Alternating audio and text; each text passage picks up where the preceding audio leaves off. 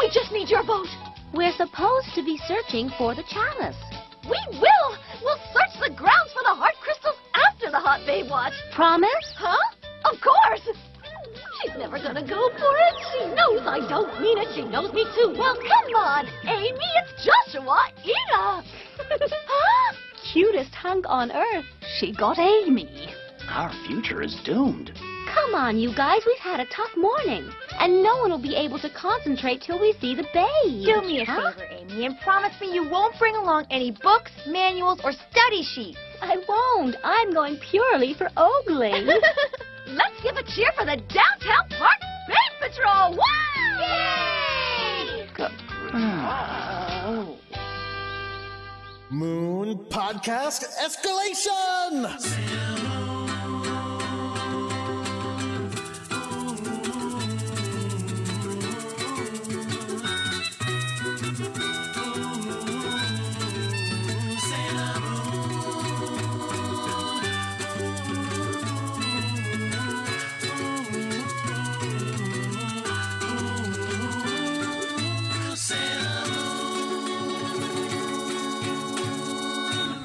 Hello, everyone. My name is Jordan D. White. My name is Chris Sims, and this is Sailor Business. It's the podcast where we sit down with a friend each and every week and watch an episode of the classic 1992 Sailor Moon anime and talk about just why it is that we love it so much. And this week, maybe I'm going to say my favorite title that we've gotten so far, and I'm sure it has not been changed for the American version. Who is the true Messiah? Chaos of Light and Darkness. And I gotta say, who is the true Messiah is a question that growing up in the South, you get asked a lot. And I'm sure same answer as the show, right? Same answer as the show. Probably right. Sailor Moon. Next time I get asked.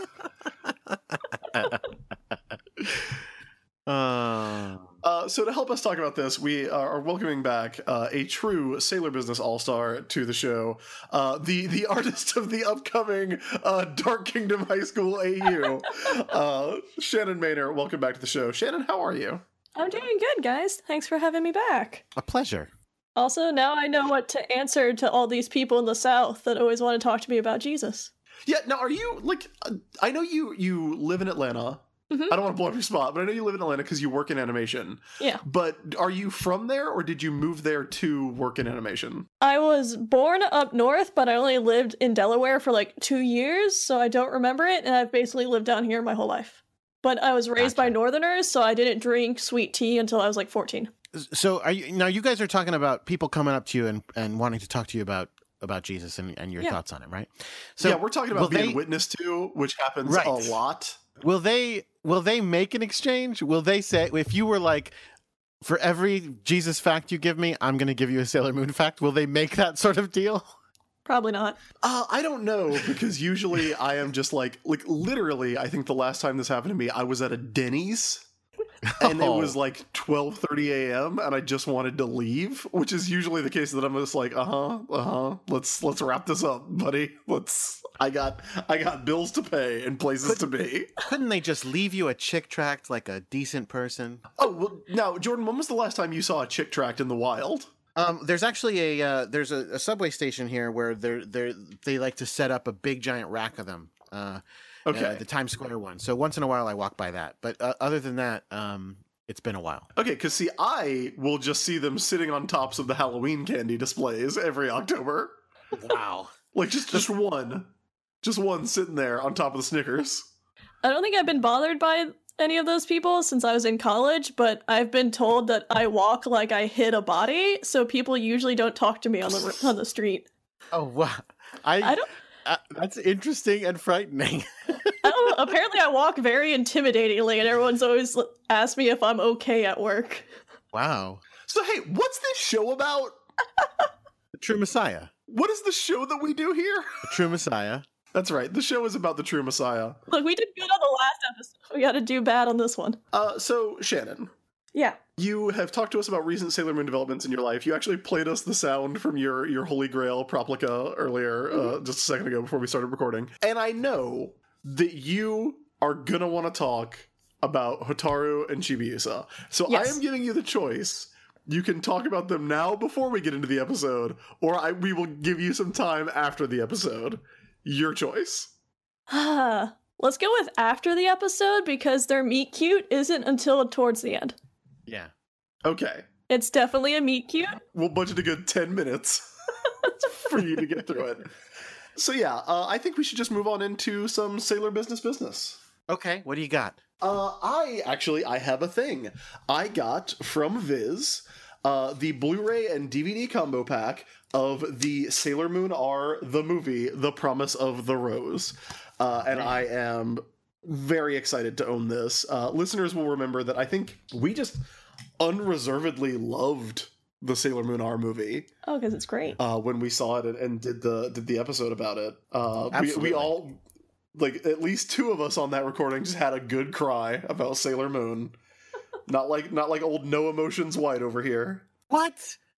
I said it was super emotional. I cry every time I watch that movie. Yeah, I definitely teared up in the movie. I didn't cry just talking about it. Oh, it's because you have no heart. Yeah, like, you're like, oh yeah, when I was in a dark room and no one was looking at me, I totally had emotions. You can't prove I didn't. There was lots of people in that room. Yeah, but no one was watching you. They were all watching Sailor Moon R, the movie, The Promise of the Rose. Well, rightly so. It's better to watch than me. I mean, I agree. Oh. No, but it is so it is now finally out on DVD and Blu-ray in the new version from Viz, and I gotta say, it's like, if you haven't seen it, if you skipped over listening to our commentary on it so that you wouldn't spoil it for yourself, go get it, give it a watch, and then listen to those episodes. I really like those 2 episodes of this show, but I also really love that movie. Lots of misuse of flowers. Lots of misuse of flowers. Lots of very suspect use of flowers. And also, according to this package, it is the first time in high definition. Sailor Moon R, the movie. Now, I know you'll have to report back on that, because I remember there being some real criticism of the cartoon, the normal series Blu-rays. Yeah, I love what Viz is doing as far as like the re-release. I love what Viz is doing as far as the like the voice cast. I think they're great. But when the first time I got DVDs for the show, or Blu-rays for the show, I did not really notice any substantive difference in quality. But this, would have been a theatrical movie, so I suspect it's going to be a little different. Yeah. And I should also say the Blu-ray does include the Makeup Sailor Guardians featurette, which is like super cute. And there's also an interview with the cast. So I kind of want to give this a watch maybe before the next time we record.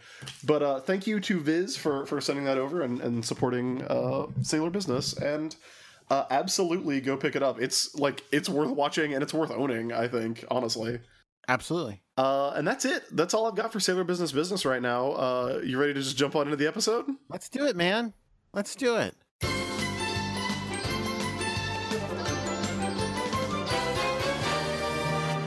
We've talked about the title of this episode quite a bit already, but just in case, it's Who is the True Messiah? Chaos of Light and Darkness, episode 112 of Sailor Moon S. If you want to watch it, you can catch it on Hulu. As of this recording, it is not available on Blu-ray or DVD, but that is obviously coming soon, so be on the lookout. Jordan. Yeah. I am guessing, I know they don't refer to anyone as the Messiah in the Cloverway dub. Correct. Do the words Ambassador of Good feature in the title of this episode? The original dub title has nothing at all to do with the Japanese title in any way. I don't think it's a good title. I get what they're going for, but I think it's a dud of a title. Are they talking about Westerns? It doesn't have to do with that. This is my guess. Is it a Showdown at the OK Corral riff? No. Really? Because that's exactly what I would have gone with if I was titling this episode. That probably would have been a little better. Is it the good, the bad, and the ugly? No. Again, you guys are too good at this. It's like I said, it's more of a dud than that. So what is it that what is the big feature of this thing? What is it that they're at? Where they're at? I was going to say, is it like Mehmet arrives? Or no. Mehmet makes the scene. Is it Movie Madness? Again, better than the one that they did. I'll just tell you, it's Showstoppers. It's not. It should have been called Showbusters. Well, that's better. I mean, because you don't think of a movie shoot as a show. Yeah, that is true. That So is that's true. I think it's a bit of a dud. But what are you going to do? That's what they called it. Could have at least been like scene stealers. Scene Oh, Stealers. Scene Stealers would have been a good much one. better. Much better.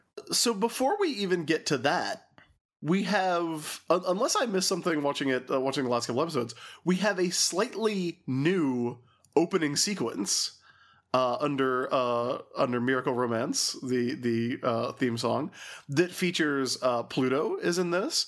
That weird girl who was just alone in her room is in the opening sequence now for some reason. Hold on. Actually, it doesn't start. Wait, does it start with that? Oh, it does. You're right. You're right. It's got a new opening sequence. Yeah, you're absolutely right. Yeah, there's a new scene of Sailor Moon emerging from the Holy Grail. There like all kinds of new animation to just catch you up on what's happening in this segment of the show now. You know, it's funny. I didn't notice this because this is, as far as I can recall, this is the first time they've done minor changes to the opening. In the past, it's always been, here's an entirely new opening. Yeah, this is it's substantive changes, but it's not like a whole from the ground up change. Right. Yeah, they just keep like adding in new characters. Huh. I missed that. Yeah. Yeah. So you do see a Super Sailor Moon flying around on her butterfly wings. And once that's done, we move into the show and we have the return. Old song, the silly song. Yeah, we have the return of we have to find the Messiah. Shit's getting crazy, y'all. What I thought was funny about that opening is that the person she's threatening to punish is Chibi Moon. At the end, she's punishing her for ignoring her training and playing around. We also get what I would call a super spoilery reveal in the opening sequence, like in the little teaser for the episode. Okay, well, don't say it. Don't say it. Don't say it. Huge spoiler. Don't say it. I'm not gonna say it, but it's like, why? Like, why do they not care at all about like keeping reveals? Is it a cultural thing? Are we the weird ones?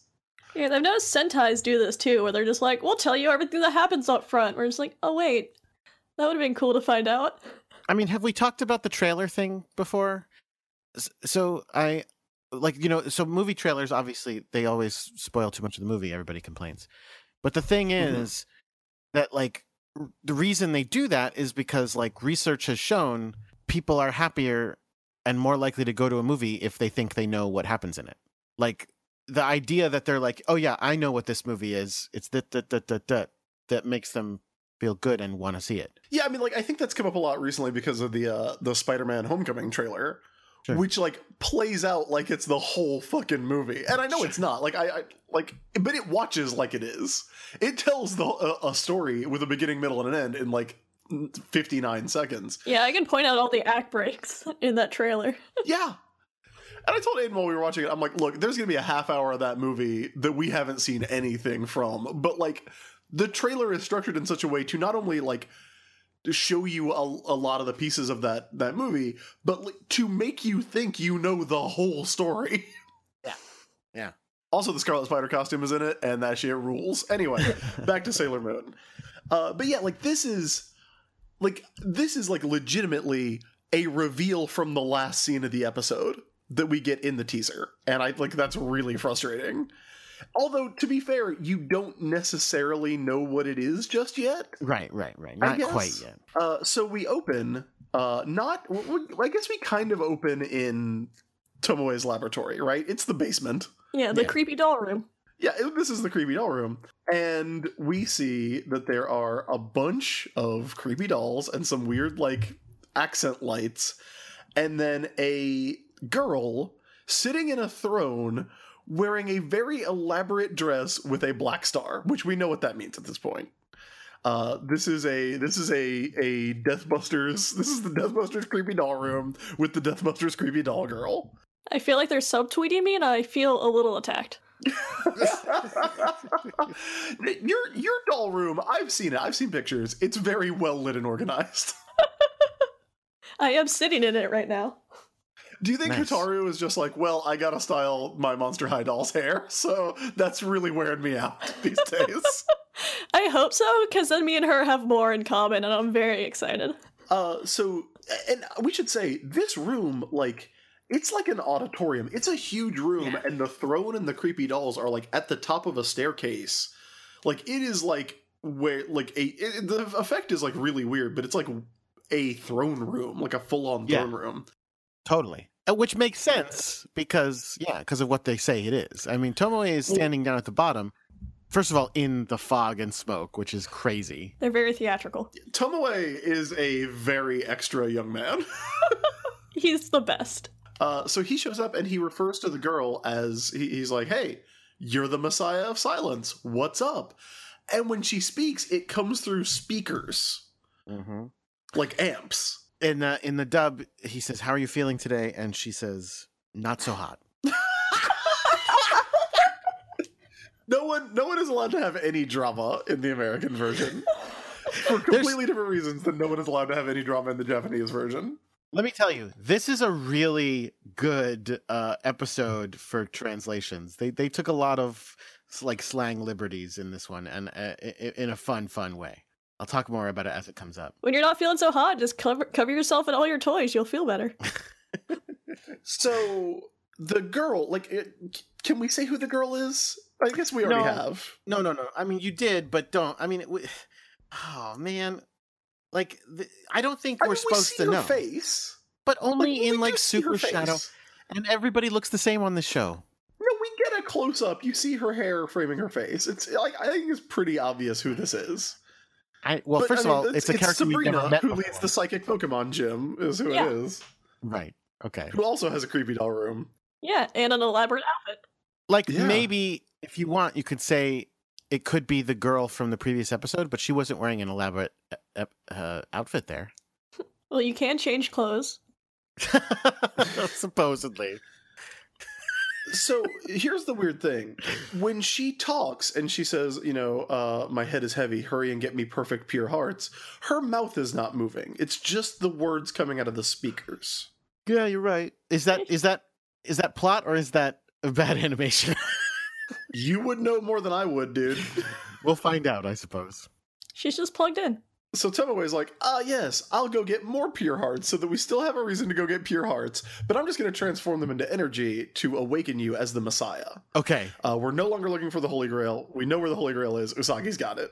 Yes. Then we get the title card, and then we get the beginning of the bonkers awesome classroom scene. It's amazing. This shit is nuts. Professor Tomoe is explaining cormorants. And basically he talks about how cormorants catch fish and they store them in their throat and then take them back to their nest or whatever.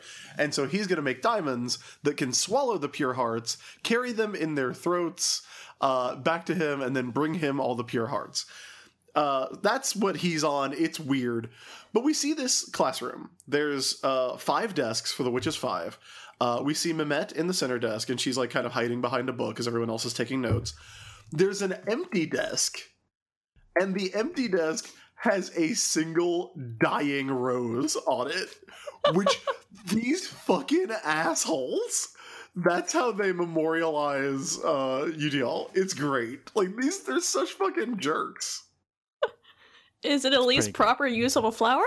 Well, yeah, I guess. I mean, technically, yes. But we find out that Mimette isn't really paying attention to the lecture. She's looking at cute pictures, like glossies. like some glossy 3x4s. She just has a bunch of headshots. Yeah, just a couple of headshots, like showing like which one of these looks more like a doctor, of a guy who, in all honesty, does not look that different from the girl we just saw sitting on the doll throne. Well, same haircut. Same haircut. I've got a message from the 90s. The 90s says in the dub, he says she's looking at movie star trading cards. Huh. Sure, that's a thing that exists. Why not? That probably did exist in the 90s. There was a lot of playing cards, or trading cards, I mean. That's true. I'm going to Google that is true. movie star trading cards. It's also just totally believable that someone would print out pictures of someone they have crushes on and just carry them around at school. I definitely did that. Or like celebrities, not real people. Who did you print out pictures of? A lot of anime characters. Also, celebrities are still real people, Shannon. Just a heads up. I mean, not like a kid in class that you took a picture of, then printed out and carried around like a psychopath. That's weird. That's weird. I know I had a picture of Mark Hopkins from Blink-182 in middle school that I carried around with me. Nice. So listen, I googled movie star trading cards. It is a thing, but not from the 90s. What comes up, and I just gave you the link, is like 40s and 50s movie star trading cards. I mean, that makes a little more sense. Yeah. The first one on Google showing up is Ronald Reagan. Oof. Yikes. So yeah, I also like that in this scene we get like more of a glimpse of the other Witches 4. Like we see them in the back. So all we really see are like silhouettes and hairstyles, but they are so obviously main character hairstyles. Like especially Harley Quinn in the back here, but yeah, they're pretty good. Mimette gets a little bit yelled at, and she is asked about a target with a pure heart, and she explains that the guy in those pictures, or I don't know if she says it here to Tomoe, but the guy in the pictures is an actor, and since he brings such joy to his fans, he must have a pure heart, which is dubious as shit. No, yeah, that's not yet. That's when she actually leaves on her mission. That's what she says to herself. It's pretty ridiculous. I mean, it's some total bullshit telling herself what she wants to hear. So, speaking of some craziness, though, coincidentally, Tomoe is like, hey, let me cook up a new diamond. He's cooking up a gun diamond. He puts a fucking gun in there. Yeah, he throws a gun in a microwave. Which is, I was watching this with Aiden, and I just started laughing and pointing at the television.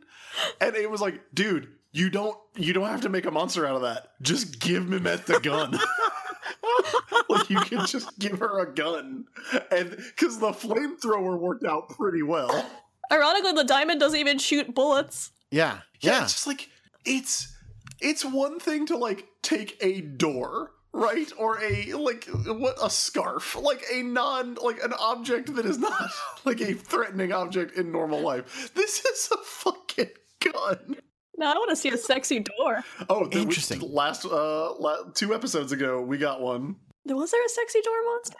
Oh, yeah. What was her name? Doorknob.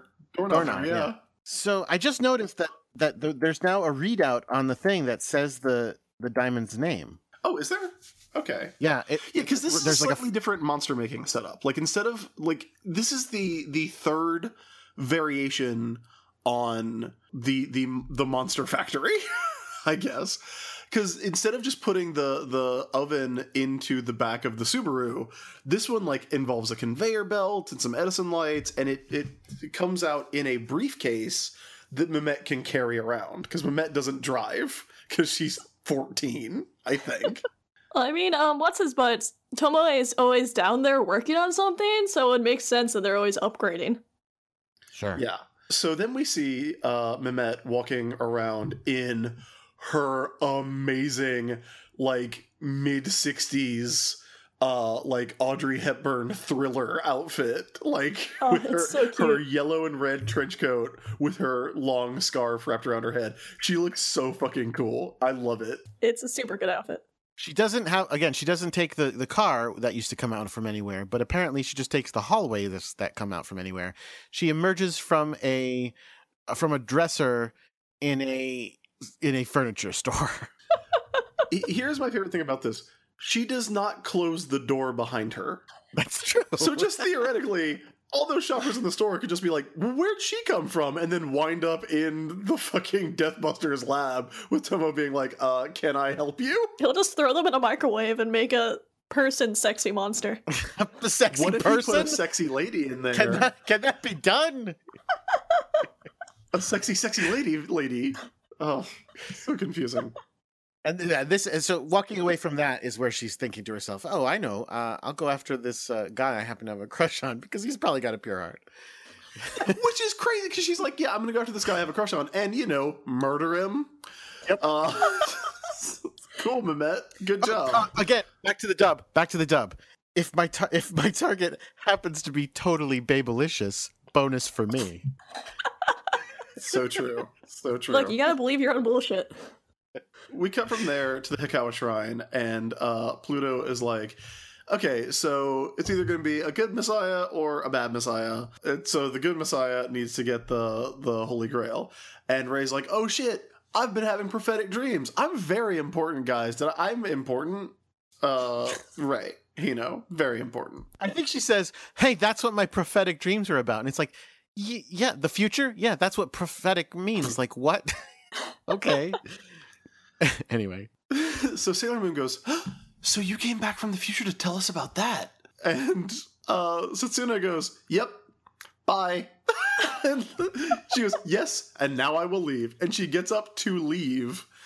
And the scouts are like, well, wait, hang on. Why don't you, help us out here? And she's like, yeah, no, I'm going to go with those other two. I'm going to go with Uranus and Neptune. We're going to be 3 moms in a little bit. Just a heads up on that. Look, she sat in a room by herself for millennia with only a 6-year-old to talk to. She's not very well socialized. It is also in the scene that we get, a shot of Luna and Artemis, and they have, they forgot what cats look like, and so they're just weird little people bodies, and I hate it. Yeah, the art direction in this episode's really weird. Everyone's eyes look terrible. You're talking about with their arms kind of crossed? Yeah, it looks weird. Yeah, I am not down with this. They have, people arms and hands, and it's not good. It is a little strange. And so they're again discussing, so it's a bummer that Usagi is definitely not the Messiah. Where else are we going to look? And then Mina says a thing that I super don't get, where she says, maybe we should just search diners. The Messiah might be a scary ghost. I feel like it's probably a cultural joke. Because they're diners. No. That is not what she meant, I hope. Yeah. I hope so. That is, they have transliterated the pun in a way that is to try and capture the spirit of it. Because, clearly in the animation, she's talking about scary ghosts because she makes a scary ghost face. So yeah, diners. Where did you see that? No, I just told you, that's the pun. That's what the pun is. Well, that's what you're making it. I don't believe you. No, Jordan, that's what it is. There's no way that's what it is. That's absolutely what it is. I'm much more willing to just believe that in Japan, all diners are operated by ghosts, because that makes way more sense to me than that pun. Motherfucker, why don't you try Occam's razor on this? It's exactly what she's saying. I like that dumb joke. It's cute. I think our listeners really have to let us know on this one. Please, please save us from this pun that cannot be true. Aww. So then Chibi shows up, and Chibi's like, hey, I'm here to see Setsuna. And they're like, no, she left. She doesn't give a shit about you. And she's like, oh, I'm so sad. We were going to go to the park. And everybody's like, what? Oh, park. Okay, whatever. We're busy. We have a Messiah to find. I mean, that's a big thing. She's like, I wanted to go to this very specific park. And Venus is like, I will go to that park. And everybody goes, okay, obviously you are not doing a thing out of the goodness of your heart. I do like that everyone's immediately like, what's your angle? What's there? Yeah. What's the scam? And she reveals that's where this gorgeous movie star is filming a movie. And then all of a sudden, everybody wants to go to this park. Even Ami, who's like, yeah, look, we can't study all the time, which doesn't really sound like an Ami thing, but she says it. She's like, yeah, no, we got to take a break. Let's take a break. And Minako even goes, you mean we'll take a break and go study more? And she's like, no, I want to go have fun. So good to see Ami broadening her horizons. This is 2 things I want to say about the scene, because this is an adorable scene in both versions. First of all, in the Japanese version, I love that Makoto goes, he's cool like the guy I liked.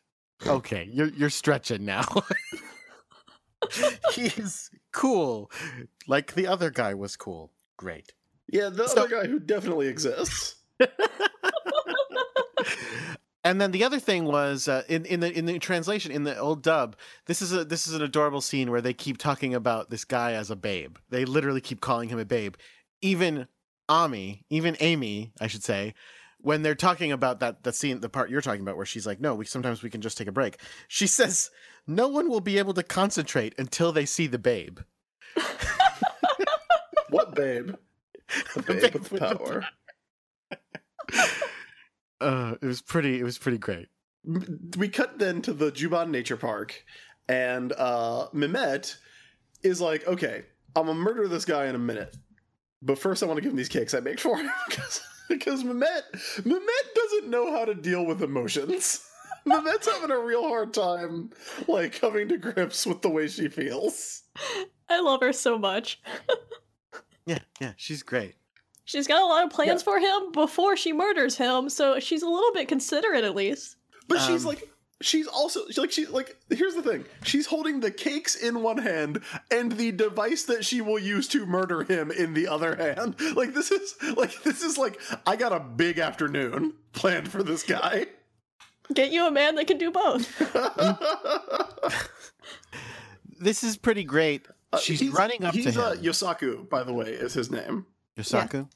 She's running up to him, and 3 of his female fans assault her, shove her down onto the ground, see that she made him cakes, go, what were you fucking bringing him cakes?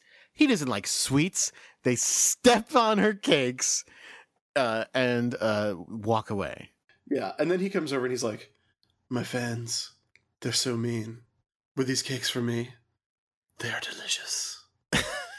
And she's like, hell yes, I can't wait to murder this guy. I mean, maybe romance this guy? I mean, I don't know what I mean. I don't know how to deal with these feelings. Yup. It's pretty great. She's like, he does like sweets. Oh my God. I can't believe he ate icing that people stepped in. I feel like he looked for the footprints and then flipped around it. Okay, good. Also, his co-star is over. His co-star is very nice and has, I'm going to say, the worst hair. Like, it is 1995 at this point. This hair is bad. Yeah. She is rocking a, like, is she going on tour with Anvil?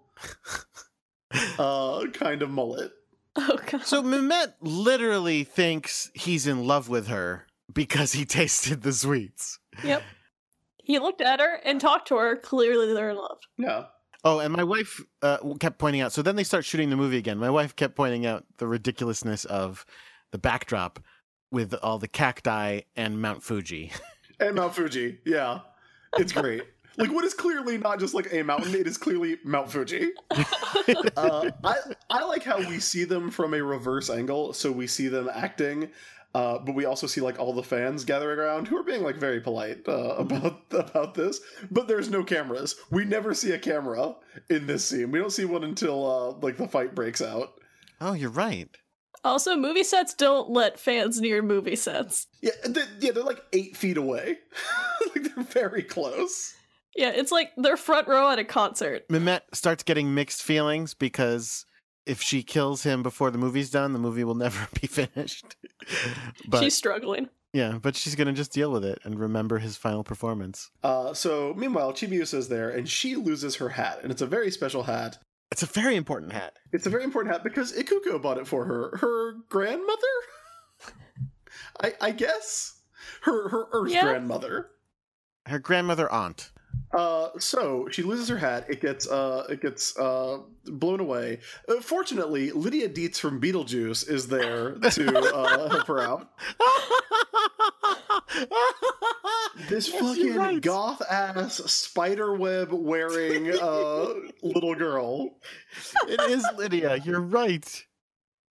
Yeah, she's like it looks like Spider-Man's. It looks like Spider-Man's webbing more than it looks like an actual spider web, but it definitely looks like a spider web. Look, she's got a look and she's committed to it. Now, Shannon, you were a goth. Yeah. I follow your Twitter. I see the pictures. I was like diet goth, yes. What is your evaluation of the gothicness of this ensemble? Keep in mind that it has a giant white lily on it, the flower that you give to corpses. Oh. I'd say she's pretty up there. She's very unique about it. She's not like the Hot Topic goth. She's more like a thrift store goth. Yeah, she's goth classic. But she helps Chibiusa recover her hat, and then she has illness. It's just episode. Like it is vague. I think Aiden looked her up on Wikipedia. I didn't read it, but I think Aiden described them as seizures, because that's what they're called in Wikipedia. Sure. Yeah, that's kind of what they call it in the show too. This is basically and again, if you didn't make the connection, this is the girl who was screaming when the Holy Grail appeared that we just cut to randomly. Yeah. So she's like, "Oh yeah, this happens all the time. Don't worry about it. I just wish I had some pure heart energy to help me out here." Oh no, she doesn't say that. So but, heads up. That's coming. So Chibi asks if she wants to play together, and she says, "Yeah, my name's Hotaru." Guess what? Guess what her name is in the dub? Hotaru? What? Hotaru. Really? Yeah, which surprised me a lot. What the fuck? They went Michelle, Amara, Trista. Yeah, Hotaru works though. That's why. If you're gonna change them, like, why stop changing them? I don't know. Halfway through a season, it's not even like, well, all those names were done back when it was Deke. No, those were all done this season. I don't know why they would do that. Yeah. They were calling the professor Tomoe in the dub, right? Tomo. In the dub, he's just Tomo. Okay. I was gonna say, if they kept the Japanese last name, it would make sense to be like, just keep the Japanese first name, it'll fit. Well, they, again, fucking recently they've been keeping... Jesus Christ. They've been keeping all the Japanese last names. She's Trista Mayo, and she's Amara... I forgot her last name. Amara Tenno. Yes, Amara Tenno. Like, they've been keeping all the last names, except, again, with Tomo, I guess they just looked at how it was spelled and went, that spells Tomo. And it's like, no, it's Tomoe in Japanese. Well, yeah, it's like we talked about, like, in the... I don't think it ever comes up on the show, but like in the merchandise and everything, her name is Serena Tsukino. Yeah, yep. That's so weird. And even in the mix manga, like her name, like Bunny was her nickname, but her name was Serena in those. Oh, really? Like, it was Serena Bunny Tsukino. Yeah. Huh. I just knew her that she was Bunny. I didn't know she was actually. Yeah. Serena. I don't think they ever call her that, but it's in I guess it's in other documents, other maybe other merchandise, like. Maybe on dolls and stuff, because I found this out too when I was looking at this. There were dolls released of Haruka, Michiru, and Setsuna in America before Sailor Moon had aired that have other different names. What? Huh. So on the Irwin dolls, Haruka is Corinne, Michiru is Narissa, and Setsuna is Celia, which I think is a good name for Setsuna. Yeah. I like that. That's crazy. It is weird. The real old ones, these ones are? Yeah. Huh. Which, so bizarre. So weird. And yeah, in the card game, Melvin's last name is Gurio, and Andrew's last name is Furuhata. So... But in the novels, as we know from having Leanne Centaur on the show, it's Melvin Greer and Andrew Foreman. Yeah. None of it's. I don't even want to deal with this anymore. I can't believe this show's so inconsistent. Oh, poor show. I cannot believe her name is Hotaru. So they, you have alluded to it before, Shannon. They have a meet cute. Yeah. And it goes watercolors, just like Haruka and Michiru. So I'm not saying that if you go soft watercolor, it means you're a lesbian. I'm just saying if you go soft watercolors. Maybe it means you're a lesbian. You're at least bi. Yeah. You're at least dating whoever else went soft watercolor with you. Or you want to be. Because again, Serena's never dating them, but she sees them that way. Mehmet goes to get an autograph. She literally says, I want to get an autograph before I kill him. Which is like, Mehmet is bananas. I love her.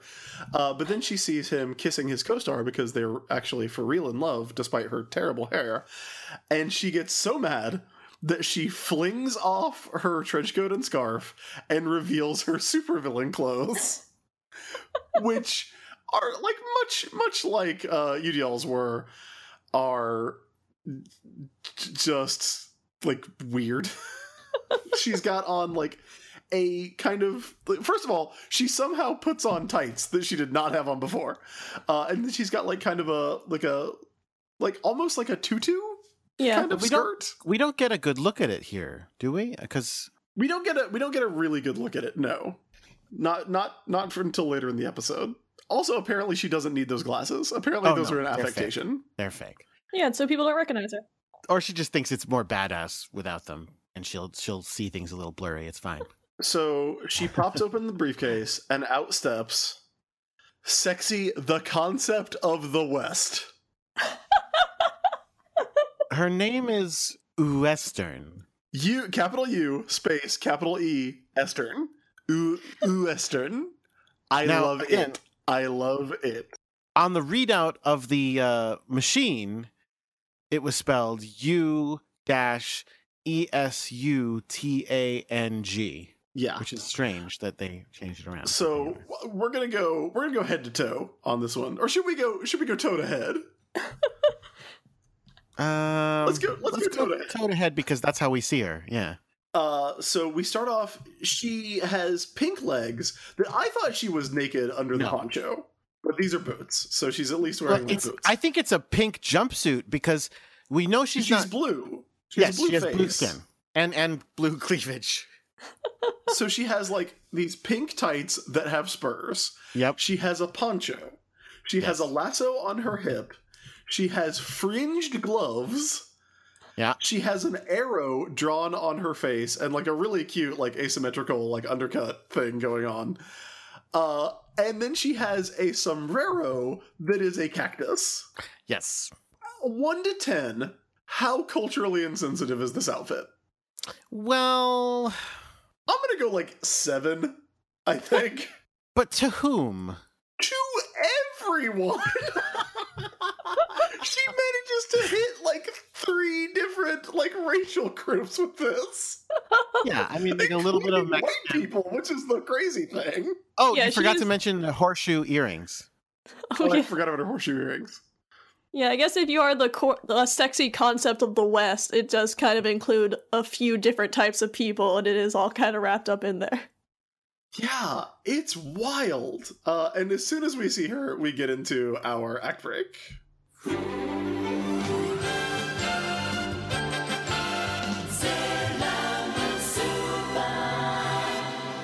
Oh boy, Western. How are the girls gonna get out of this one? As you probably already know, Sailor Business is supported on Patreon by our listeners. It's at patreon.com/sailorbusiness, where you, yes you, the person listening to this, can contribute as little as $1 a month to help us keep doing the show, help make the show worth the time and effort that we put into it. Help us do more of the show that we like to do. Because of the Patreon, we have the time and space to do the mini episodes of both Sailor Business and Xena Business, the chibi-sodes that we call them on Sailor Business, which we've done 3 of, and we've got one coming up pretty soon, and we're going to be doing the first Gabby-sode of Xena Warrior Business as well, where we're going to be talking about some erotic fan fiction. Don't miss that if you are an adult.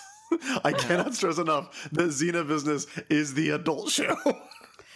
Allison has been nervous about that all week. Oh yeah, like we haven't recorded it. We were going to do it yesterday and we ended up not having time, but like I am really looking forward to this discussion because this story goes to a lot of weird places in a literal and metaphorical sense. But yeah, you can head over to patreon.com/sailorbusiness. At $5 you get access to bonus audio content that includes our blooper reels and stuff that gets cut out of the shows. For $15, you get an enamel pin, and those are on the way right now. As of this recording, or as of you hearing this, Jake should have them, and they should be winging their way to you very quickly. And they're so good. Katie Donnelly designed those, so if you're coming to Heroes Con in June, I'll be there. Shannon, you'll be there. Yep. Katie will also be there. Go by Katie's table and tell her how much you love those Sailor Business pins. Because they're super great. They're Tennis Ball Sailor Moon, and it's awesome. And I'll be putting up pictures of those once I want people to see them in person before I put pictures up online. But once those get to it, there'll be pictures online at patreon.com/sailorbusiness as well. We've got some stuff coming up. If we hit $1,000 a month, which we are less than $200 away from, we're currently at $811. Jordan, you're going to be doing some more music, right? Yeah. I'm not 100% sure what I'll do first. I'll probably do the transformation song of Uranus and Neptune because I love it. Every once in a while, I think about trying to write a English language translation of what's it called? Princess's Policy or Maiden's Policy. Maiden's Policy. That's the one. Yeah. But I haven't done that yet, so I don't know. It would be fun. Yeah. So if you have ideas of what you want to see from us as Patreon goals, or if you have ideas of what you want to see as like bonus content, or even from our Chibisodes, head over to the Patreon page. Let us know if you're a backer, and if you're not a backer, maybe consider becoming one. We do a lot of these shows, and they're pretty good, thanks to Jake and Allison and all the good editing that they put into it. But yeah, that's what we've got as far as Patreon. Do you guys want to do a Twitter question before we continue? Yeah, let's do some. Sure. Hey, Troy wants to know, Chris, this is a question definitely for you. I'm not sure if Shannon will be able to help as well. Which Carly Rae Jepsen love song best describes the relationship between Makoto and Ami? That's a tough one. Probably Boy Problems. I know some of her music, but not a lot of her music. Well, Boy Problems is about a girl who is talking to her, and I'm making enormous scare quotes, best friend, about breaking up with her boyfriend. So since Makoto is frequently talking about her senpai that she used to have a crush on, I think that fits them very well. That sounds good. I'm not familiar with it, unfortunately. Connor Moran asks us, Sailor V and C'est la vie are both pronounced C'est la vie in Japanese, which, as I know, there's a song in in Japanese, and Codename Sailor V was where it all started. Is the whole franchise based on a pun? I hope so. I think so. I think it would be amazing if, like I think Naoko Takeuchi needs to do a new manga called Codename C'est la vie, as in Codename That's Life. Codename That's Life. That should be more of her attitude. Yeah, like shouldn't Minako just be like, yeah, that's life. That's what's up. You got to roll with it, homies. C'est la vie. Brandon House has a question. Not a crossover question, Chris. Since in canon, Batman knows about Sailor Moon, who is his favorite scout? I mean, probably Ray, right? Like, she's the one who's like super serious. She's the orphan. I mean, I guess Makoto's also an orphan, but like Ray's like seems more Makoto. Yeah, I guess we don't talk about that. Yeah, dude. Like, there's so many orphans on this show. But like, if Alfred was just like a little hornier, he'd be like Grandpa. Oh God. So that Batman comic needs to be revised. So he's going, nice try, Ray Hino, my favorite scout. You think you're gonna get me on that one? He pulls out his phone. There's this little Ray charm on it. Yeah, Superman's like, hey, can I borrow your phone? And Batman's like, yeah, hang on a second. has to go delete all of his Ray pictures. Change the background real quick. I don't know, Jordan. Who do you think? I mean, you don't know anything about Batman, but who do you think his favorite scout would be? I mean, you know what? Actually, it's good that you remind me. We have to discuss our poll. Oh, that's right, our poll from like 2 weeks ago. Which who won that, by the way? Who's the winner? Well, let me go to it. And I will give the full statistics. I know who the winner was. I know you do. I know the winner, and I know the statistics. It's 44-56. Oh, okay. You already know the statistics. Yeah, I memorized that shit, bro. Okay, so Haruka. So for those who don't remember, we asked who is more like Batman / Bruce Wayne, Mamoru Chiba or Haruka Tenno. The winner, 56-44, was Haruka. Now, again, that's not a huge amount. That's 12%, dude. That's a 12% difference. If that happens in an election, that is a landslide. No, that's not a landslide. It is a mandate. That is not a mandate. They're both wonderful ladies. A couple of comments were made on it. Hugh J. O'Donnell said, Haruka is more like Batman and Mamoru is more like Bruce Wayne. That's fair. That doesn't make any sense. That does not make a lick of sense. Don't pretend like it does. And then Zane commented on that saying, Mamoru is more like Bruce, and then in parentheses, dead parents, trauma, rich. Haruka behaves more like Bruce, and then in parentheses, flirting, expensive hobbies, 0 fucks given. Is Haruka an orphan? Do we ever find out about those kids' parents? No, we have no idea. Because again, she's literally supposed to be 16 years old. She owns a fucking helicopter. Chris, apparently, I'll tell you a secret. It makes no fucking sense. Apparently, maybe she's just sent back from the future and just doesn't ever start existing ever. So don't worry about it. There she is. I'm just saying, okay. I cannot even. I grew up middle class, lower middle class, single parent. I cannot even conceive of the amount of money you would have to own a helicopter. Sure, absolutely. No, me neither. She might as well own a fucking dinosaur. I don't know how much money you have to spend. I think she owns that aquarium, dude. Yeah, I think she does too. I think she owns the fucking building. It's insane. And Tokyo. And we talked about believing that Mishiru's family owns that cruise liner. Yeah, because why else would you get a 15-year-old to fucking play piano as your entertainment on your cruise ship? And put her art up around it too. Yeah. She's very talented. She's very talented.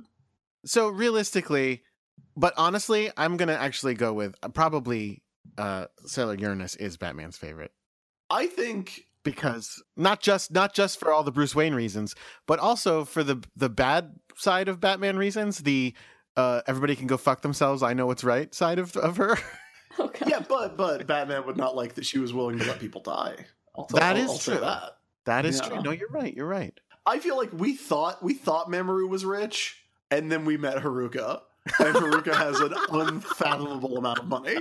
That's true. That's true. Mamoru is rich in that Mamoru owns a car and a motorcycle and lives on his own in an apartment. Mamoru is in the top 1%. I can imagine having that much money. I cannot imagine having so much money that I have a rooftop aquarium and a helicopter. Mamoru is in the top 1%. She's in the top 0.01%. Yeah. At lowest. So yeah, I think that's Batman's favorite. But you're right. He would be upset. Mamoru is Sega Genesis rich. Oh. Haruka is Super Nintendo and Sega Genesis rich. Didn't Allison say she had both? I had both. What? You what? Yeah, we bought a Genesis and my cousin gave. Oh, excuse me, John D. Rockefeller. I didn't know we had some kind of billionaire on the show. No, my cousin gave me her old one, and then we bought the Genesis. Okay, Chris, I think what it is I think Mamoru is Genesis and Super NES rich. No, hold on. But Haruka also has the Dreamcast and the Sega CD and Nintendo VR. What was that one called? The virtual. Those are different virtual eras. No, because she just gets every one, is what I'm saying. She gets every single one of all time. What you're saying, Jordan, is that Mamoru is Super Nintendo, Sega Genesis rich. Haruka is Neo Geo rich. There you go. I never had a Neo Geo. I wanted one, but I didn't have one.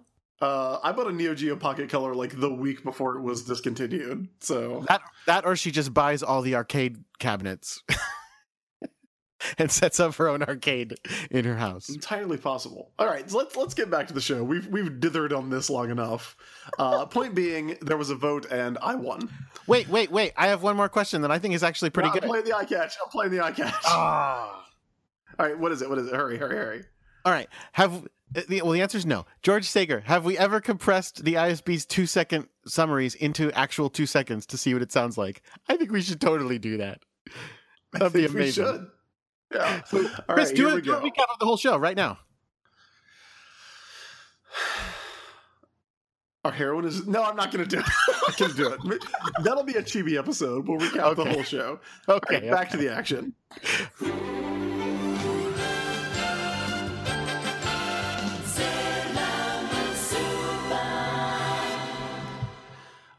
So when we come back, Mimette is ordering Uestern to take Yosaku's pure heart, and Uestern jumps on her horse, Silver. It's a pogo stick. It's a pogo stick, but it's also a horse.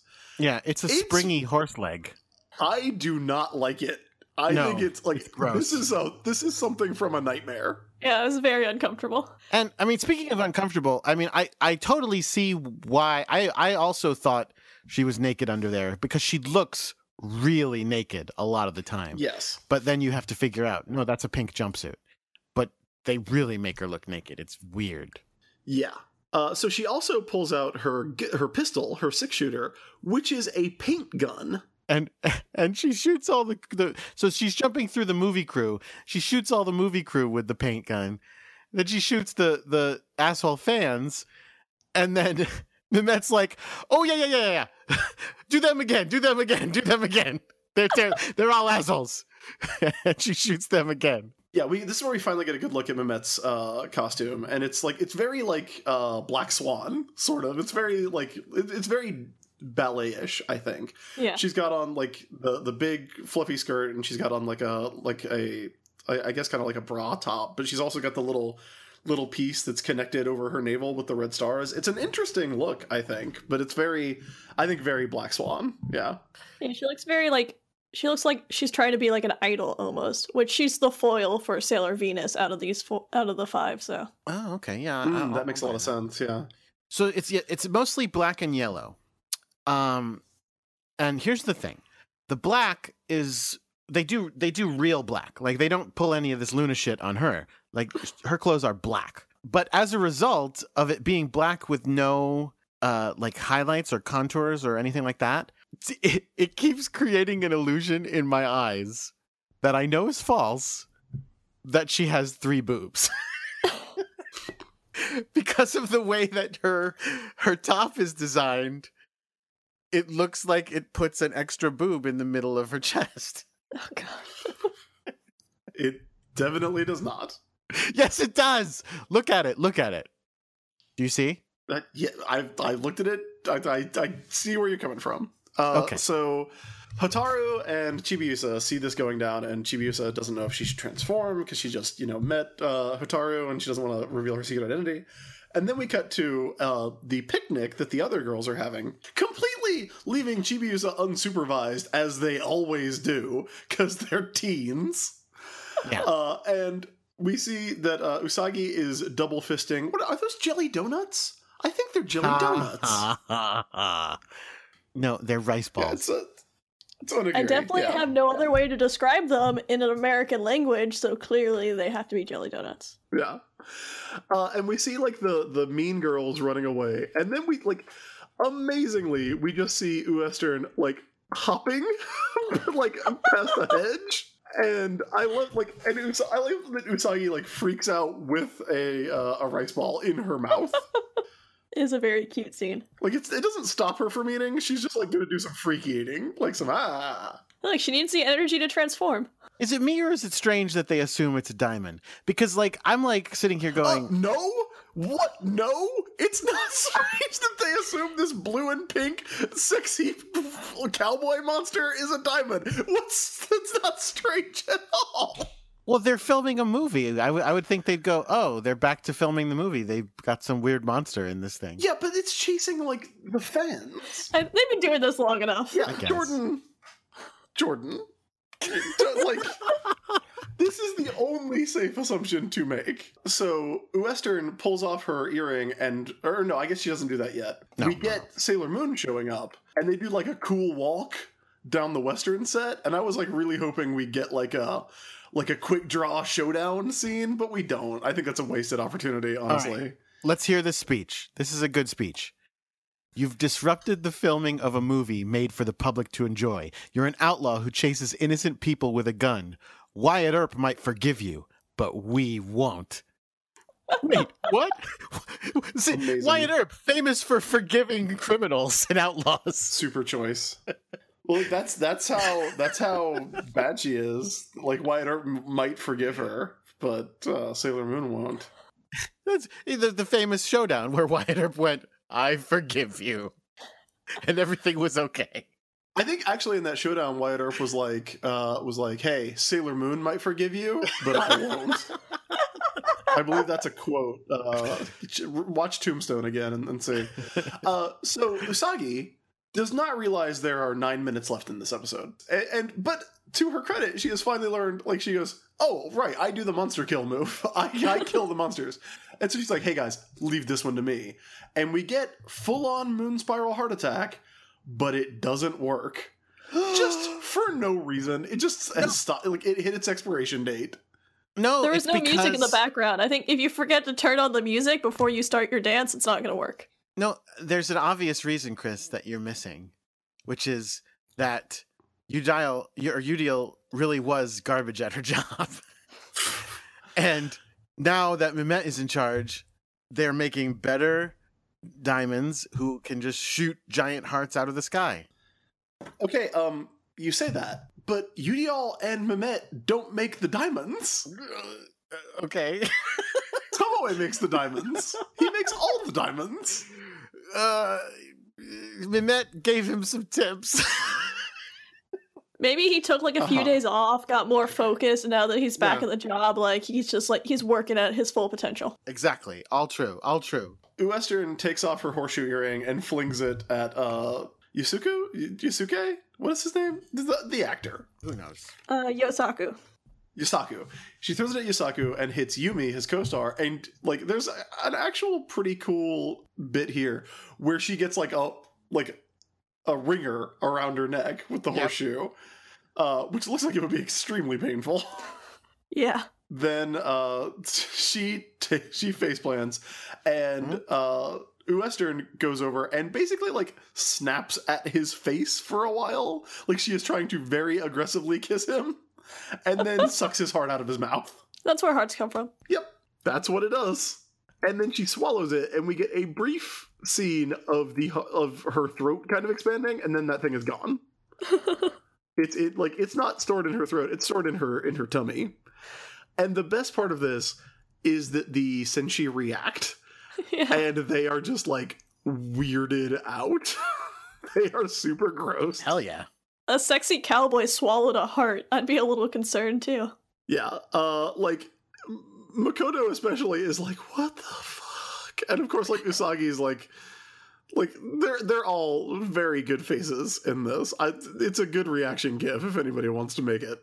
So then Uestern gets hit with World Shaking and Deep Submerge, which basically do nothing. Like she briefly pukes out the heart and then reswallows it because the show decided to be fucking gross. That's not that gross. She's like a whatever those ducks were. I forget what they were called. This isn't one of your glass eating fantasies, Jordan. This is we are real people on this show. You don't eat the glass and then puke it back up again and then eat it again. That's gross. That's disgusting. It would probably be bloody. It's literally a crystal. You know what? Okay, so in order to keep it's in an orb. It's not an orb. It's got points. Have you watched the show? No, I said it's in an orb. It's got like a halo around it of like energy. That's just because it glows. Yeah, but I think that protects it too. So anyway, in order to keep the scouts from interfering, Mehmet says, "Hey, go take those kids hostage," and because she sees Chibiusa and Hotaru like hiding behind a bush. And so Uestern pulls out her... I love that her name is Uestern, because it just sounds like I'm really, like, putting a little flash on that word. Yeah. She's Uestern.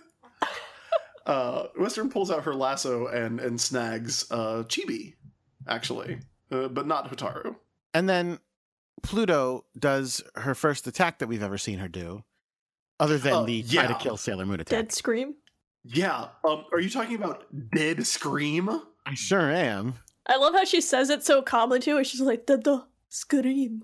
Yeah, I really wish Dead Scream didn't just look like exactly like World Shaking and Deep Submerge, because that name is the most ruthless attack name we have heard on the show. Yeah. Because again, we've gotten to, like I said, with these new scouts, I feel like we've gotten to a place where the attack names are just flash and color, and really it's just they shoot out a bolt of energy and it hurts them.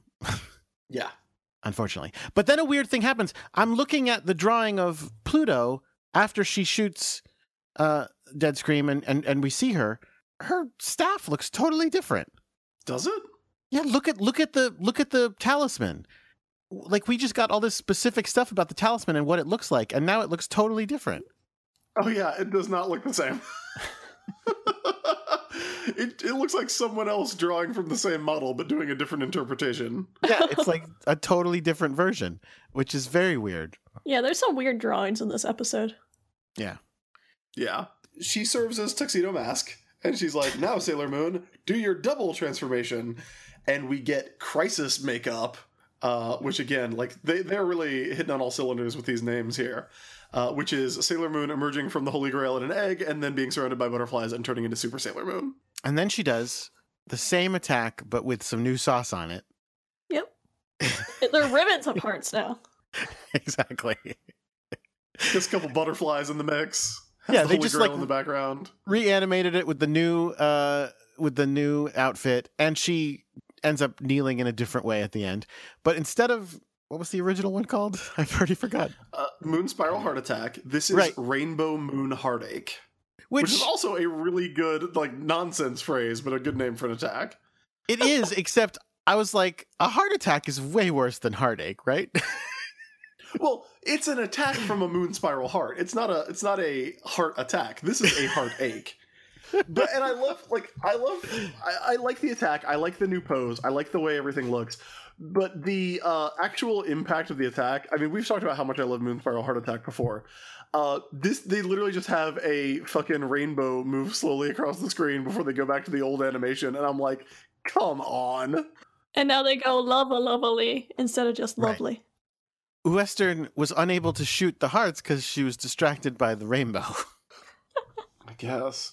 So then just a gun falls down and poops out a diamond egg, and I feel like Mamet could have just walked over and picked up the gun and been like, all right, let's go. Yeah, that would have been the best thing. There's 6 scouts here. I got 6 bullets. What's up? Instead, she literally cowers, and runs away. And she's crying, because when she turns her head to run away, we see the tears fly off her face. Aww. And I love that Jupiter is the one who goes, what was that? Oh, Jesus, more of this. So then Sailor Moon falls over again, and it's like, oh, geez, that took a lot out of me. Oh, man. Yeah, her skirt gets a little longer and less pleated, and she's done. Also, Neptune and Uranus are there, but I guess they were there before. Yeah, so I guess there were 8 scouts, not 6. They were just standing around. So, Chibi, then Hotaru is like, hey, Chibi, you skinned your knee. That's fucked up. And she's like, you skinned your knee trying to protect me. And Chibi's like, so I skinned my knee. It's not that big of a deal. She's like, hold on, let me deal with this. Reaches out, heals her with her magic hands. Chibi's like, holy fucking shit, you just healed me. That's amazing. That's awesome. And she's like, yeah, everybody thinks I'm a creep and shuns me. Not an explanation. That didn't yeah, that's not a thing that happens when you are shunned. Everyone thinks I'm weird because I cast literal magic. She's Hotaru is such a classic Mary Sue. She's like, yeah, I have purple eyes and I have healing powers, but no one understands. I'm assuming people say I'm so pretty, but I'm just clumsy. Original OC, do not steal. Yeah. I wrote down that if she has a healing power, she must be at least part monster, right? We don't know who Tomo's spoiler. We don't know who her mother is by the end of this episode, so it must be a monster of some sort. I'm just kidding about Hotaru being a Mary Sue, by the way. I just want to put that out there. Like, as soon as I'm not that big a jerk. You're not going to Max Landis this? So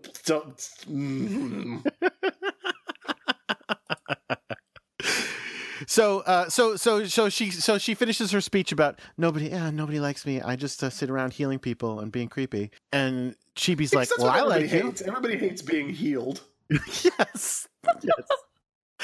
Chibi's like, I like you. I'll hang out with you anytime you want to hang out. Let's do this, man. And she's like, really? Yeah. Okay, great. I'm just gonna say that they were blushing and there's very soft romantic music in the background. I'm just saying. True. They all have big eyes. But they all generally have big eyes, really. That is how anime works. It's kind of the defining look of the genre. And then Hotaru collapses again into another one of her episodes. And to which Chibi says, "Pull yourself together, Hotaru." Meanwhile, back at the dead guy, they're putting the heart back into the actor, and they're like, "Why are you guys still looking for pure hearts?" And Neptune and Uranus go, "Yeah, I don't have time to answer your questions. I got shit to do. Bye." And they leave, and they're like, wait, but remember when you guys were wrong for half a fucking season, and we were right, and we were actually friends, and we could just be fucking friends now? And they're like, no, we're not like you. And they leave. What? What the fuck is up their asses? Well, they got stuff to do. Those helicopters aren't going to fly themselves. Jesus Christ. I couldn't believe they are still going to be assholes after all that. They literally died for no reason, and Sailor Moon saved them. And they're like, yes, still. Like, you're still babies to us. Okay, thanks. So Chibiusa walks Hotaru home because, it's good for... You don't want to let an 8-year-old go wandering around without another fucking 8-year-old. Hotaru must be older, right? She's like twice her size. They never really say how old Hotaru is in the manga. Like, Hotaru's at Mugen Academy, but they say Mugen Academy covers, like, all the grades. So it's kind of implied that she could be, like, 11 or 12, and maybe Chibiusa's, like, 10. Like, she's literally, like, 2 feet taller than Chibi. Yes, she's, like... Well, Chibiusa's size is very variable in S, I have learned, like... Because she's, like, Chibiusa is not this short when she's Chibi Moon. Like, she's not this short standing next to Usagi. Okay, yeah, so they get to her house, because I want to keep talking about her height for a second. They get to her house, and Hotaru's father comes out and meets them. Now, there's a shot where you could see the three of them all standing in the same shot. It's fucking mental. Because Chibi goes up to, like, just above his knees. Hotaru is up to, like, maybe above his belly button, like right above his belly button, and then he goes up way past. It's like, holy shit, the variance in height here must be crazy. This is my 7-foot tall dad. No big deal. Either he's 7 feet tall or Chibi is like 1 foot tall. And those are the only options. I guess to be fair, all of Chibiusa's names have small in it. She's either Chibiusa or Small Lady, so I think it's just her brand. There you go. So yeah, we see a guy who is very clearly Professor Tomoe. This is him. Not yet. It's yet very clearly him. We see him from the side. He's got the same hair. He's wearing glasses. Then we see him from the front, and what the fuck? Yeah. I don't know how to answer this, Chris. It's crazy. I don't understand why they did this. I don't understand why no one, even a child, I feel like an 8-year-old child is going to be like, "What's with your glasses, guy?" Is it his glasses or is it his eye? Oh no, that's his glasses. That's his glasses? Okay, because I thought it was his eye. Yeah, Chris, because his left lens is fine. Yes, but here's a link. Chris. This is what I'm going to get you for your wedding, I think. Oh boy. Oh boy. Oh, those are awesome. Hesitate to even look. I'm kidding. Oh boy, But yeah, they're Tomoe glasses. One eye is normal. The other eye has like an eye drawn on it, and also there's a pentagram, and also like there's like lines around the edge. It like looks fucking terrifying. Yeah, look, her giant hot dad is just super into witchcraft. It's no big deal. I guess so. I guess he's a giant hot witch dad. I don't know why they made this choice. Like, is Tomoe considered hot? Oh yeah, I think Tomoe is hot. Look at him in Crystal, and look at him in Un Nouveau Voyage. The female actress that they got to play him in the musical is a babe. Okay. Let's see. Yeah, okay, yeah. I can see it. We saw him in a musical once, but he was not hot in that musical. Oh no, I accidentally spoiled myself for what the other Witches 5 looked like. Oh no. But I like live action UDL too. Oh, you're right though. That picture of him in the musical is pretty hot. It's a good look, solid look. But like we've also seen like 20 episodes worth of Professor Tomoe, the weird shadow goofball. And we never have seen this thing on his eye, to be fair. So clearly it's not him. So Tomoe walks Hotaru back into the house. Chibiusa turns and runs home and goes, I miss my dad. Like, even though, like, her dad is there, like, he just crashed through a stained glass window holding you yesterday. Yeah. But, also, okay. I like that Hotaru's dad was super proud that she made a single friend. Yep, that's true. Well, she's never done it before. She's creepy, remember? Or the eerie. They say she's eerie? Did they say eerie or creepy? I forget. I think they say creepy. Then he goes and puts on his lab coat, and we see that he is, in fact, Professor Tomoe. So Hotaru Tomoe is apparently Professor Tomoe's daughter. Well, right. Nobody knows that her last name is Tomoe, because they didn't read the DVD box before. Well, we know now. Also, what is this mansion that has this 30-foot tall basement laboratory room? Yeah, all this is under his house. It's smart. It's the right thing to do. You'd think that Hotaru would have been like, hey, that's Mehmet. she's one of my dad's lab assistants. She hangs out in the basement. Also, Mehmet pointed at Hotaru and goes, kidnap my boss's daughter. Yeah, but at least Uestern knew not to do that. Yeah. Oh, she didn't say that, but she pointed at the kids and said, take those kids. Yeah. Right. Well, they were hiding. She couldn't see from the shrubbery. So that is the end of the episode. And so now it is time for us to talk about what we learned. It's time for Sailor Business Says. I feel like we've learned a lot. And Shannon, we will start with you. What did you learn from this episode of Sailor Moon? I learned if you meet a celebrity that you have a crush on, get his autograph before you murder him. Totally. I mean, that's good advice. Yeah. Then it's going to be worth more. I learned, or maybe just confirmed, a thing I already knew, that once the topic has come up, no one can concentrate until they see the babe. I learned that if someone like stomps on some cupcakes, they're probably still good. Like, just get a little of that icing on there. You'll be fine. and the person who made them will really appreciate it. So yeah, I think a good episode, a good introduction to Mehmet, who I already like a lot for being just, like, purely bonkers. She's great. She is buck wild. Interesting introduction of Hotaru and kind of Hotaru's whole deal that we're getting bits and pieces of, and we're going to get more of that in next week's episode. Good reveal of Professor Tomoe that makes him seem way creepier now. Like, genuinely, the end of this episode is, like, recontextualizes him as something very, very creepy. In the manga, he's a lot more creepier, and I kind of like it a lot more in the manga because he's just 100% creepy, and it's super cool. So Jordan, thoughts on the episode? Yeah, absolutely. I think this episode is so much fun. I really love it. Again, I thought this was also a fun one for the dub as well, because they really made it peppy. They threw in a lot of silly phrasings that I thought made it really fun. Yeah. Thumbs up all around. Shannon, The floor is yours. Well, I don't know how much I can actually talk about Hotaru and Chibiusa, because you're just gonna keep seeing a lot more of them.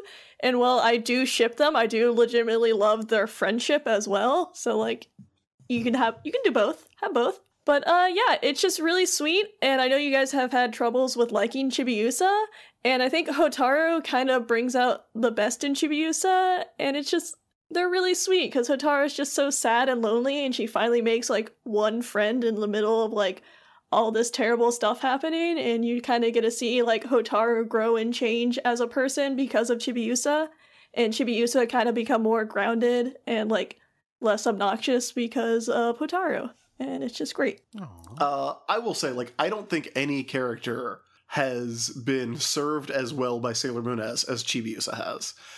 Because I hate Chibiusa in R, but I love Chibi Moon. Like, I think when she comes back as Sailor Chibi Moon, she's, like, genuinely great. So if this is getting into the better part of that with Hotaru, I'm really excited about it. They have you're getting a bunch of cute episodes with them. They're very sweet.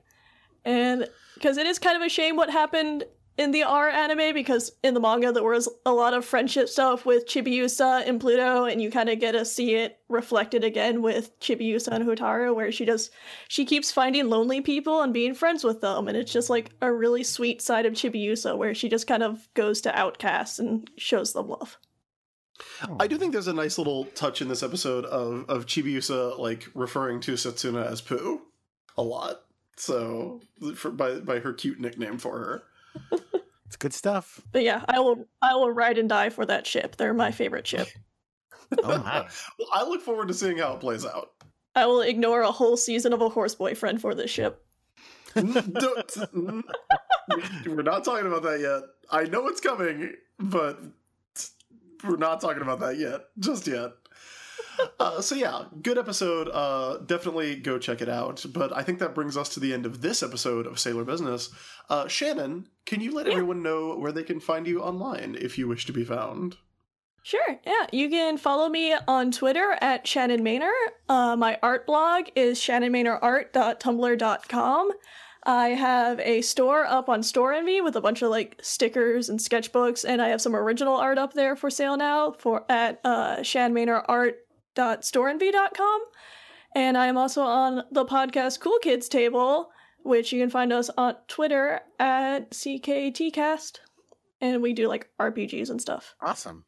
I am on Twitter at Crackshot with a 0 for an O, and our producer Jake Mason, who also produces the Cool Kids Table, is on Twitter at JJ_Mason.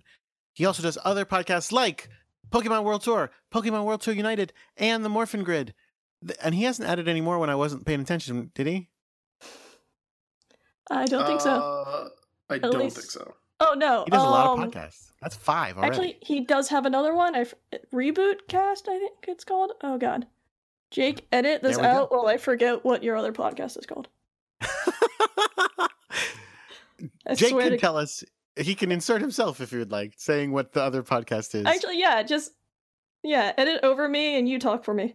My new podcast is called Hard Reboot, where me, Matt Hoadley, and Alan Sells take a public domain property once a month, and we give it a spit shine and try to pitch a new version of it. And it's very fun. Also, point of order, I don't produce Cool Kids Table, I just make jokes on it. Alan produces it. How about you, Chris? You can find me at the-isb.com. That's my homepage, and it has links to a lot of the stuff that I do online, like columns that I used to write before Comics Alliance ended, RIP in peace, as well as the comics that I write. We've got a bunch of them coming out this month over the next few weeks. Ash vs. Army of Darkness, Sword Quest, Deadpool Bad Blood, All New Guardians of the Galaxy Annual #1. All good stuff that you should definitely buy. Come see me at Heroes Con in June if you're going to be there. Shannon will be there. Katie will be there. A bunch of Sailor Business people are going to be there, actually. So do that. And you can always interact with the show at Sailor Business on Twitter or by emailing us at sailorbusinesspodcast@gmail.com. If you want to support the show, patreon.com/sailorbusiness. You can also leave us a rating or review on iTunes. It does help. Or tell a friend who likes Sailor Moon that they might like our show. That's it. That does it for Sailor Business episode 112. We will be back probably in a couple weeks, if we're going to be honest with each other, with episode 113. But a why? house filled with a... What? What's the delay? Oh, you know, stuff. Reasons. Aww. Miracle romance. Destined Earth lovers. Aww. We will be back next time with A House Filled with Evil Presents, The Beautiful Hotaru's Secret. And until then, keep your mind on Sailor Business.